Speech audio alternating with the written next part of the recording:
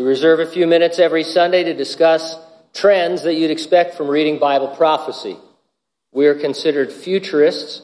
That means we interpret the unfulfilled portions of the book of Daniel, the book of the Revelation, all other unfulfilled prophecy as future events that will occur in a literal, physical, apocalyptic global context.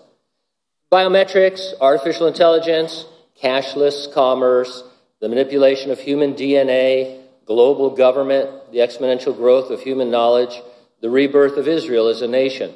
These are all things that are prophetic in the Bible, and so you would expect trends in the world in those areas. Now, I've been spending a great deal of time suggesting that vaccine passports are a trend that you would expect. I'm not talking about the vaccines themselves or whether they should be taken or not or mandatory or not. These updates are not medical or political. I'm talking about how the mandates sound ominously like what the Bible predicts in the 13th chapter of the Revelation. There we read, all, both small and great, rich and poor, free and slave, must receive a mark on their right hand or on their foreheads. No one will be able to buy or sell except one who has the mark or the name of the beast or the number of his name. If you've been following the news, you know that citizens are going to be mandated to participate in a system by which they must produce proof of compliance in order to be allowed to work or shop or dine or attend entertainment. And without proof, their livelihood and lifestyles are going to be restricted. And this isn't the mark of the beast. It's different from what we read about in the Revelation, of course, but it's the same sort of system. It's a system in which you have to prove what the government says you need to prove in order to have certain benefits of being a citizen. And governments are ramping up their efforts in this. So let me read you some things I came across. There's tons of these. The LA City Council voted 13-0 to create vaccine requirement for indoor public spaces. Councilman Mitch O'Farrell was quoted, "This is not a vaccine mandate. We're not going to deny anyone the ability to access essentials, food, medicine, etc., regardless of vaccination." Let me stop there for just a minute. I don't even want to know he's thinking about that. Do you? So we're not mandating this now. We'll let people eat. Then he goes on and says, but what is immoral is choosing not to get vaccinated, choosing to listen to some delusional rant on Twitter. LA City Attorney Mike Fior has already endorsed an idea he calls no shots, no admission. He said, those who reject the responsibility should temporarily lose society's privileges until their reckless behavior no longer endangers the rest of us. Arthur L. Kaplan, professor of bioethics and the founding head of New York University School of Medicine's Division of Medical Ethics, and Dorit R. Reese, a professor of law at UC Hastings College of Law, suggested either the HHS secretary or the FDA commissioner should edit the emergency use authorizations to say that refusing the vaccine may lead to one or more of the following consequences: loss of employment, limits on access to education, or limits on access to businesses and private enterprises.